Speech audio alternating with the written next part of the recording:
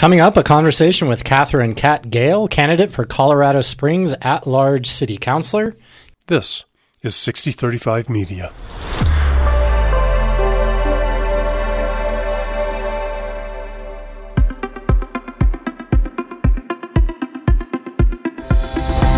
Casting an informed vote is your right and your duty as a citizen. I'm Brian Grossman, executive editor of 6035. And I'm Shelley Rohrs, spokesperson for the League of Women Voters of the Pikes Peak region. We're teaming up to bring you conversations with the candidates in the April 2023 Colorado Springs city election. So this interview is both an episode of the new 6035 Vote podcast and the League's Making Democracy Work podcast. So let's get to it. Kat, why don't you go ahead and get us started and tell us a little bit about yourself for a couple minutes? So I'm almost a Colorado native. We moved to Loveland, Colorado on my second birthday when my dad started a job at Colorado State University. He was a summer ranger in Yellowstone National Park, so I spent summers in a log cabin when there were still grizzly bears. I thought that I needed to get as far away from Colorado State University as possible, so I went to college in Massachusetts. I guess there were colleges in Maine, but I didn't look at those. And then I went to law school in Washington, D.C., met my husband on an airplane, which should have been a sign because he became a Foreign Service officer, and then I spent the next 30 years mostly overseas. We ended up in Colorado Springs. He was the diplomat in residence at the Air Force Academy, which means the State Department paid his salary, and he taught poli-sci. And we bought a house here, and then after our last tour in Haiti, we came back here so my youngest son could go to high school in one place. And so we moved back into the house, and here we are. Awesome. Thank you for your service, too, as well. That's a hard job being on that other side of it, so thank you. When did you move back to Colorado Springs? 2015. 2015, okay. No, 2017, sorry. That's all right. Somewhere in there, right? Yeah. So my first question has to do with water and development. Colorado Springs City Council recently adopted the 128% water rule. This was last week, I believe. Mm-hmm. And this is for extending water and other utilities to flagpole annex developments. What's your stance on the 128% water rule and annexation? I think 128% is arbitrary, as would have been the 130 that they tried originally to pass. Mm-hmm. But I do think it's important that we think about water and conservation in every development annexation decision. The problem is, as I started digging, it seems that law was put forth by developers saying, oh, look, Banning Lewis Ranch is the only area still to be developed within Colorado Springs City. And so I'm not sure how much of that decision and that law was actually for water conservation, water responsibility, as opposed to shenanigans. And so one of my main points as a candidate is transparency and fair process in city planning and in the city council decisions. Okay, thank you. Shelley? Sure. So also kind of another water question because it's a big issue for us.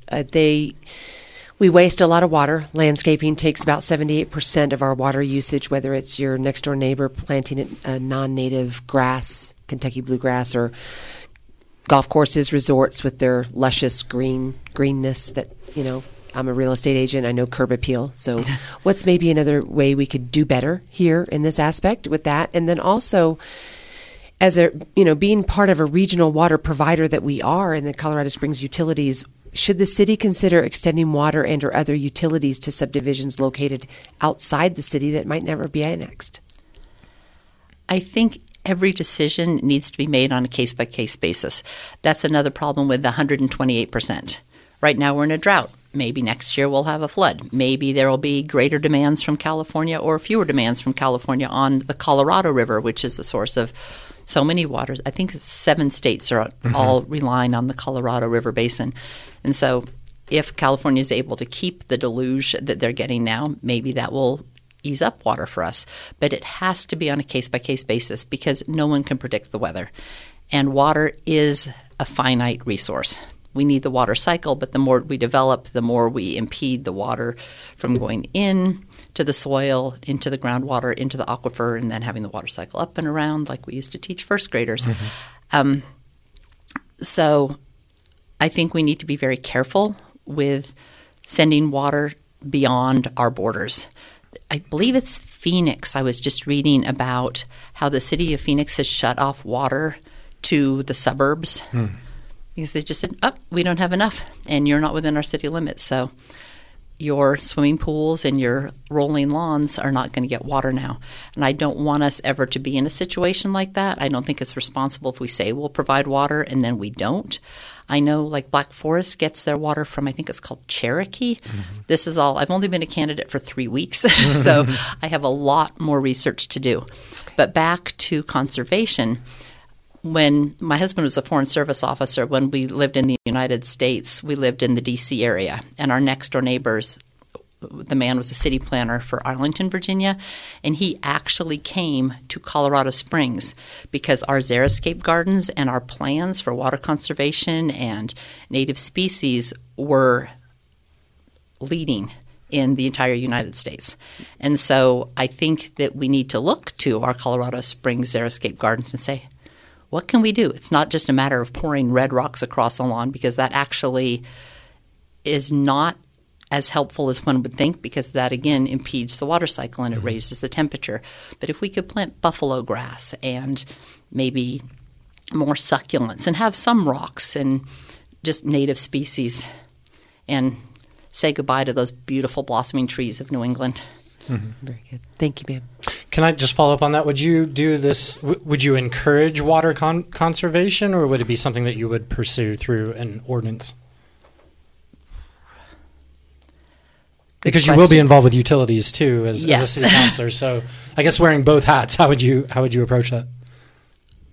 I'm trying to think of a way, and again, I have to get more into the law to incentivize water conservation as well as other limits and things. So if somebody were willing to rip up their Kentucky bluegrass lawn and put in buffalo grass, is there a way we could make that more affordable? Because I was looking at even the patch between my sidewalk and the street, and just to roll that up and put in gravel was going to be over $1,000. Like, I can pay for a lot of water for that $1,000, but I don't want to just pay for the water, because we all must do our part to conserve.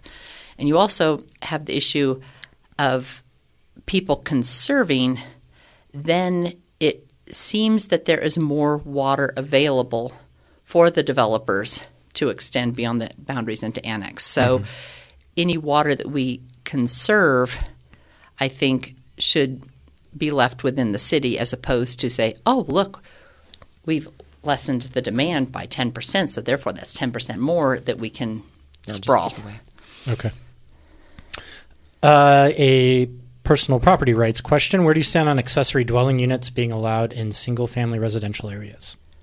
I'm not sure what an accessory dwelling unit is. If somebody were to build a smaller, like a mother-in-law's cottage, and to be used either commercially or, a lot of people use them for Airbnbs. But there is the argument that extended families could live there and that sort of thing. So I think you'd have to consider the character of the neighborhood where it is. I mean, a lot of downtown, we have accessory dwelling units that were the tuberculosis houses or the tuberculosis porches. And as costs of accommodation go up and up, it seems that we do need to allow extended families. I mean, right now my daughter is living with my father because she can't afford her own house at $20 an hour pay, which $20 an hour sounds like an awful lot compared to my $3 an hour when I was in high school. But when you stack that against an efficiency apartment is $1,200 or $1,500, she lives with my dad. In the house or in a separate? In the house, in the basement. In the house, okay. But I could see in a different configuration that way she could have her privacy and it would be workable. So you support homeowners' right, we'll say, to build on Again, their, I would on say their on a property? case-by-case basis because we have problems like on the west side. Every time there's an open space, we say, ooh, let's do high-density housing units, which theoretically is great, but the west side already had a difficult time getting out from the Waldo Canyon fire, and there's potentially other natural disasters. And so if you're putting these accessory dwelling units, that's one or two more cars, into streets that are already clogged. Right. And I live on the north side of Colorado Springs, and we had a small grass fire outside of the Great Wolf Lodge, and Voyager was at a standstill, and I-25 was at a standstill. So people who were trying to get out from the fire couldn't get out. First responders couldn't get in to fight the fire, and so it was just a disaster. So putting any more dwelling units that would have that many more cars, I think would be a mistake. So I think we need to build out the infrastructure before we do too much building where there already is. And when you say, I lost my train of thought, so I'm going to skip that. Go ahead, Shelley. So another housing question, right? You've mentioned it with your daughter. I mean, what are some plans to address the city's affordable housing issue, attainability, right? Because it's not just about the crisis. There is a crisis, but it's not attainable for some, even with a $20 an hour salary. What do we do about that? Well, I was told, because I'm asking everyone I meet, everyone I know from all sides of the political spectrum, what are the issues in Colorado Springs now? Because I'm really new to the issues. Attainable does not mean affordable, I would say. Attainable is someone, I think a household income, so that's the entire household, not an individual salary, is $80,000 for a $300,000 house. And that eliminates most of the people in Colorado Springs. That just on a per capita basis, when we have a tourist-based economy, most people in this town are hourly wage earners, minimum wage, or slightly more, $20 an hour. And so what then is affordable for them is a whole different thing even than attainable. And I was looking at the statistics. The greatest growth we have in Colorado Springs now are senior citizens and millennials. And so we need to capture some kind of a market for those people. So with senior citizens, I think we need to look more at universal design of housing. And I think when we're having these new developments, the universal design needs to be incorporated to at least some of the units. And that would be for people with mobility issues, for sensory issues, so that they can have a roll-in front porch, so that their parts of the kitchen have a lower counter, so that there's at least one roll-in shower room in the house. And also for millennials, when you have a house like that, it enables you to grow into the house as a family. It enables people to age in place. And so all of those things in the end would keep costs down. I know we came back to the United States because my mother was diagnosed with ALS. And in order to retrofit our house for her to have a ramp into the front door and to have a shower she could roll in was almost $40,000. And if you just put that design concept at the front end, it would be more, because right now a door is a set thing, and so you can go to Home Depot or Lowe's or any other place and get that set standard door, and so they'll have to have bigger doors, and so that would cost more at the onset, but I can't imagine it costing $30,000 or $40,000 if you build a house new with that in place. Also, as far as affordable housing goes, I was looking at neighborhoods, because this is something, as you were talking about, building auxiliary housing or accessory housing. Mm-hmm. There's an area, it's a neighborhood called Mill Street that's around at the base of the Drake Power Plant. Mm-hmm. So the Drake Power Plant is closed. And as soon as it closed, speculators came in and they started buying some of the houses. Well, they're free to do that, but as soon as they bought those houses, they turned them into Airbnbs. Mm-hmm. So when it's an Airbnb, the people who live there can't afford to rent it. An Airbnb doesn't house a family. And if you're investing in that property, that means whatever happens once Drake is removed, they don't have a vested interest in keeping that housing unit residence intact mm-hmm. to be part of that neighborhood. And Mill Street, that was our working class neighborhood. And so if a redevelopment of the Drake area drives them out, where will they go? And already a good chunk of that neighborhood was driven out when Drake expanded. So they're clinging to their identity as it is. They're working now to do a CBA, which I can't remember what it stands for, but it's an agreement of the communities. Whoever gets that 42 acres of land, which is prime real estate on Monument Creek, right downtown. That hopefully they'll build a community center or something that maybe they can have an art space or a senior room so that the seniors in that area can meet for cards or coffee or have childcare programs for kids. Maybe a community garden, some kind of green space so that that neighborhood of affordable housing is retained and the affordability of that housing is protected. And also part of it would be whatever is developed in that area, a certain portion of the residents of the area could either have the jobs, 1, building it, 2, working in it, or 3, if they lack the training to have whatever jobs are necessary, whatever they develop there, the developer could provide the training for those people so that they wouldn't be priced out and pushed out of their own neighborhood. Thank you very much. I'm glad you brought up accessory dwelling units because it made me remember my follow-up question, and it's a real quick excellent. one before we move on. So you said case-by-case basis when determining, which neighbor. Were you talking, when you say case-by-case, do you mean by neighborhood or do you mean by individual property? A little of both. Is it possible to take each individual property and consider that on its own? Is that efficient? It's definitely not efficient. Just some neighborhoods, there is a larger lot for that house, and maybe that house would have its own egress point behind into an alley where another house might not have that. So I think you'd have to adapt the code to say in houses with X number of square feet where there would be a secondary egress point, we could do it. So you're in favor of an overall rule by neighborhood, and then considering if somebody doesn't fit within that rule and they want to do an ADU, they could appeal. Does that make sense?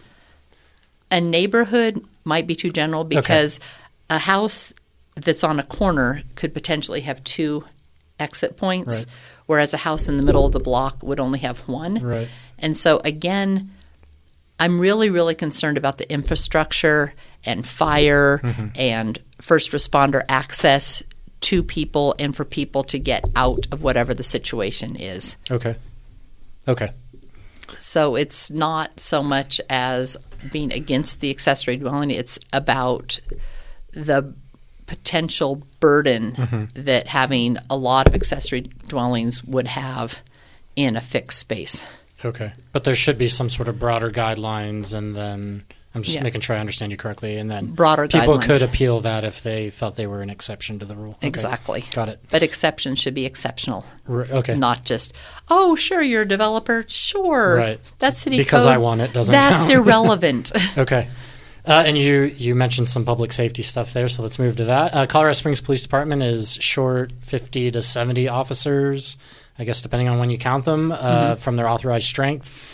What do you do about the shortage of police and sort of the trajectory that the city's taking with crime, traffic crashes, things like that? So that is another situation that there has to be a balance. And just going out and saying, okay, we need 70 more policemen, let's get them, that's not enough. We want to get good policemen. One of our first problems is our wages for police and first responders across the board are very, very low compared to the rest of the Front Range of Colorado. So I would far rather work in Loveland, which is not a high crime area, for a lot more money than to come to Colorado Springs. So we need to do something to enhance a benefit package, higher wages, better benefits, and more community training. Because another issue we have in Colorado Springs is the police have kind of moved from a protect and serve model where they're members of the community and you go see officer friendly to help you to more of a militaristic, we are here in this crisis to stop the bad guy. And I absolutely believe in stopping bad guys, but if we had more community training, I think the policemen would be safer because police also are targets. And I understand that every time they stop a car, just basic traffic stop, your taillight's out, they're probably afraid that the person in that car could pull out a gun and shoot them. That's absolutely, sadly, a reasonable fear. And yet, if we worked more in whether you had certain officers assigned to a community so they'd know what are typical actions and reactions, and the community could feel that they were on a team. So it was going back to protect and serve. An example, when we lived in Virginia, my son was on an ice hockey team, and his coach was a Fairfax County police officer. I was teaching first grade in a Title I school in a public housing project that was full of recent American immigrants. And there were in the housing project Vietnamese gangs, El Salvadoran gangs. There was a Muslim community. It's like whatever the patterns of the world were at any given time, they would end up in the Seven Corners, Bailey's Crossroads housing community. But what Officer Pang did, he would come in to my first grade class, and there's this book, Officer Buckle and Gloria, and he'd read stories with the kids, and he'd let them touch his badge, and then when we'd go on nature walks or whatever, he'd come by and flash his lights and let the kids climb in and out of the car.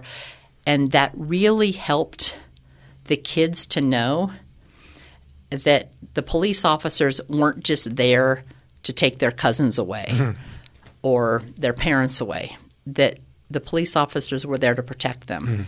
And it was really a very, very small but nice bond that they built. Okay. Thanks. Shelley? Well, speaking of some jobs that our law enforcement do that they probably shouldn't have, kind of they're overburdened with tasks that they need to do. They deal with a lot of homeless complaints, homeless issues. They're sent out on those types of calls. How would you address or expand our homeless outreach and issues for the city? I think we really need to take a new look at it. In Utah, they do very well with a program, I think they call it Housing First, and they've been successful at getting almost 90% of the homeless off the streets. We need to come up with the root causes of homelessness, because right now it seems that what our mayor's office is doing is just moving them around. I remember when we first moved here, it was turn off the lights so that the homeless couldn't see downtown. And now there's the ordinance of don't sit or lie down on a sidewalk or in a park. And so that's vaguely enforceable. It clearly is targeting the homeless, because somehow I think if I flipped a blanket down in Acacia Park and had a picnic with my kids, they're not going to make me move on. And so we need to have real action rather than pushing them west or pushing them north and just pushing them out of downtown. Homeless are people. They're there for a reason. Great. Thank you. Can I ask your city council pay question? Is now okay. City councilors don't make a lot of money. $6,250 a year, I think, is the salary. Do you support raising city councilor pay to be able to broaden the field of potential counselors? I absolutely think so. I think that the city council would do a better job if it were actually their profession instead of, I mean, it's really an honorarium. The $6,000 will pay when you're at a council meeting until 7 o'clock at night, and so you take your family out to dinner instead of cooking something at home. And that's one reason that I'm running, because I'm fortunate that we have enough money that I can dedicate a huge amount of time to doing this job. And most people can't. And so that really limits the voices on the council to people who are independently wealthy or are in a partnership where one partner can pay the bills, and so that I could do that. Okay. So I absolutely believe in that. Other people would say, why pay the city council when they do such a poor job anyway? And so one hand washes the other, right? Yeah. If you want to get qualified people in who are willing to go through a 1,000-page development plan to make sure the law is being followed, pay them. So some of the other candidates that we talked to and asked the same question of they've come back with ranges, maybe even, sort of this would be an okay wage. Do you have anything in mind?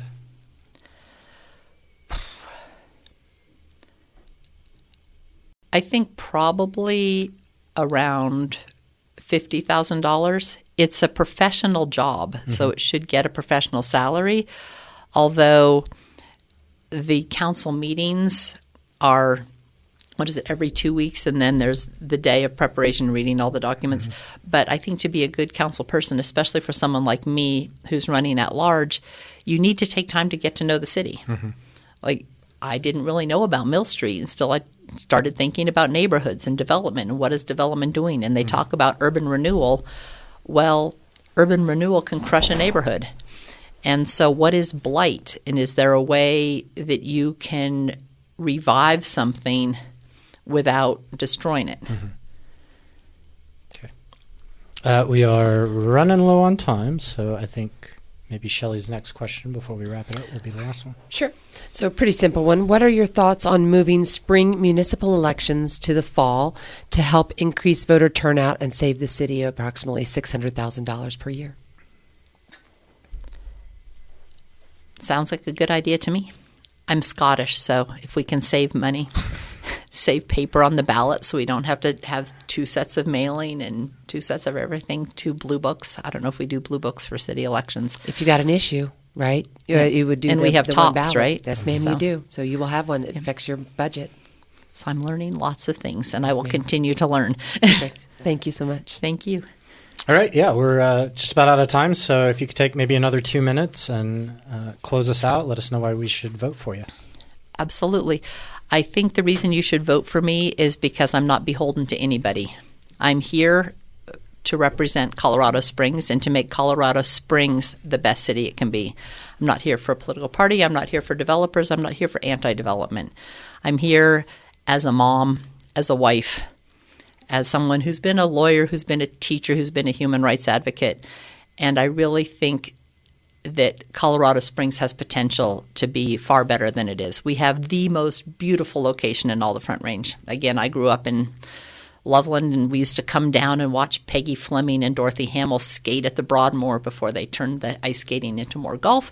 And then we'd have high tea on the terrace, and it was quite lovely. And so I'd like Colorado Springs to be a draw like that, and to have a sense of self, a sense of neighborhood, a sense of community like the other cities do on the Front Range. Well, thanks, Kat. We appreciate your time. You've been watching or listening to a joint podcast effort by 6035 Media and the League of Women Voters of the Pikes Peak region. Be sure to follow Making Democracy Work and check out lwvppr.org for more information regarding our candidate forums in March. And stick around with us at 6035 Vote to make sure your vote is an informed one. This podcast is produced by Dave Gardner, videos directed by Nick Raven. I'm Brian Grossman, executive editor. And I'm Shelley Rohrs, spokesperson for the League of Women Voters of the Pikes Peak region. See you next time. Hi, I'm Dave Gardner. And I'm Nick Raven. We're the podcast producers here at 6035 Media. 6035 Vote is just one of a growing family of hyperlocal podcasts that we're creating. And these are for you, someone who wants to engage fully in your community. We've got the 6035, which is a quick, lively recap of the top news stories of the week. It's my favorite. It's really great and often funny. I love having you as a guest, actually. I do too. And then we have Hot Takes and Stirring Breaks, which is a potpourri of news and commentary about movies, gaming, TV, streaming, and just so much more. It's for the youthful at heart, and that could be anyone, really. Yeah, I'm surprised I even really enjoy it because Nick hosts that, and he's witty. Well, and the cool thing is that you can watch both of these podcasts on YouTube. Or you can listen to them on the go in your favorite podcast app. And there's a couple more, but you can also visit 6035media.org/podcast to see them, browse them, sample them. And then subscribe to the ones that you like. And then subscribe to this YouTube channel. Yeah. And if you really love it all, like we do, you can just subscribe to the 6035 Podcast Network podcast, which is a conglomeration of all the episodes, all the brilliance and humor that emanates from the studio. Absolutely. And there's a lot of it. So like and subscribe today and go listen to them all or watch them. What he said. Good. Thanks. Got it? That wasn't so painful.